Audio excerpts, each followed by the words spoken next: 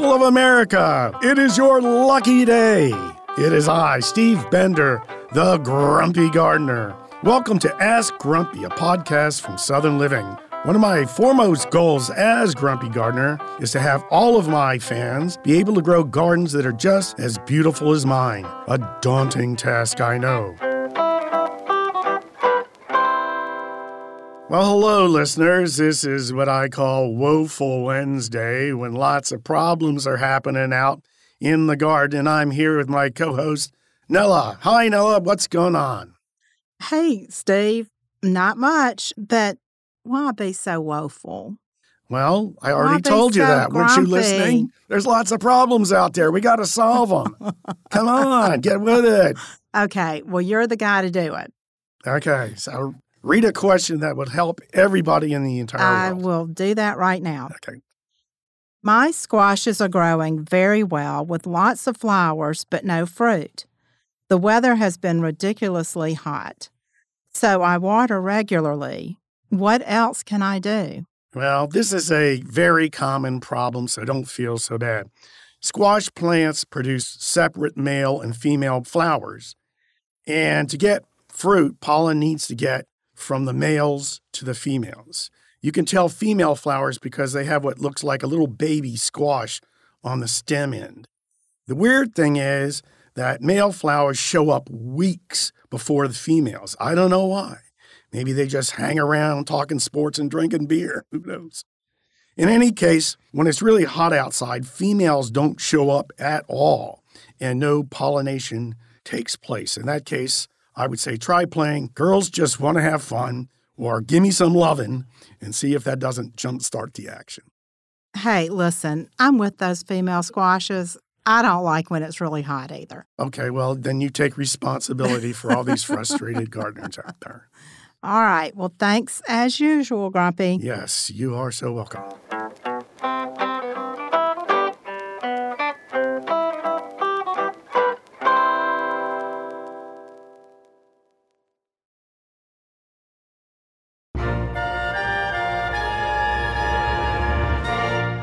Hey, Grumpy. Hi, Nella. You ready for the tip of the week? As always, I am ready for Grumpy's Tip of the Week. All righty. This week, it's garden hoses. Yes, garden hoses. You know, nothing really irritates a working gardener more than a kinky garden hose. And I know we're not supposed to talk about kinky things on this podcast, but this time I'm making an exception. Garden hoses, everybody has to use to get good amount of water to your plants, especially during the summer when it's hot and dry. But in this case, there are lots of different kinds that you can get. And let me just give you a bit of advice. When it comes to buying a garden hose, don't go cheap.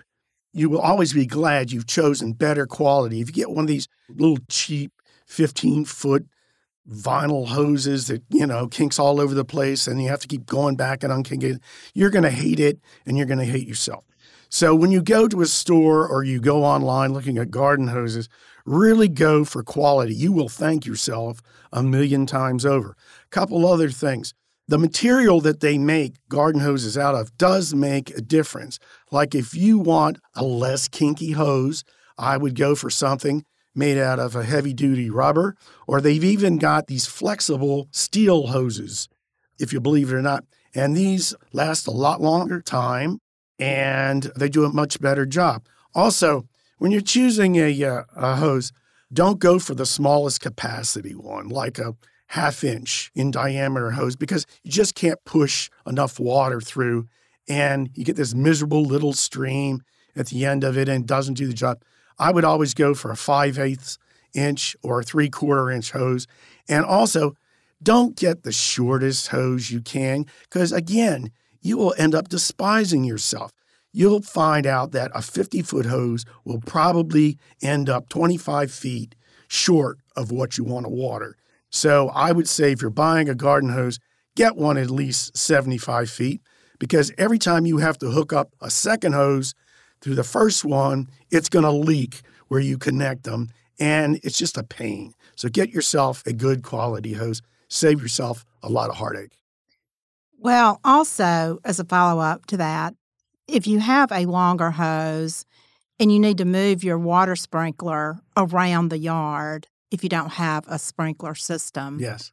and you're not watering a tree with a sprinkler, it'll be much easier to do that. But talking about these vinyl hoses, I remember when I was a kid and we had those green, Yes. skinny kind of vinyl hoses. Yeah, kind of stiff. Kind of nostalgic Yes. thinking about that. Yeah, well, you get nostalgic about that? Come over and water at my house. I get the worst hose I can find.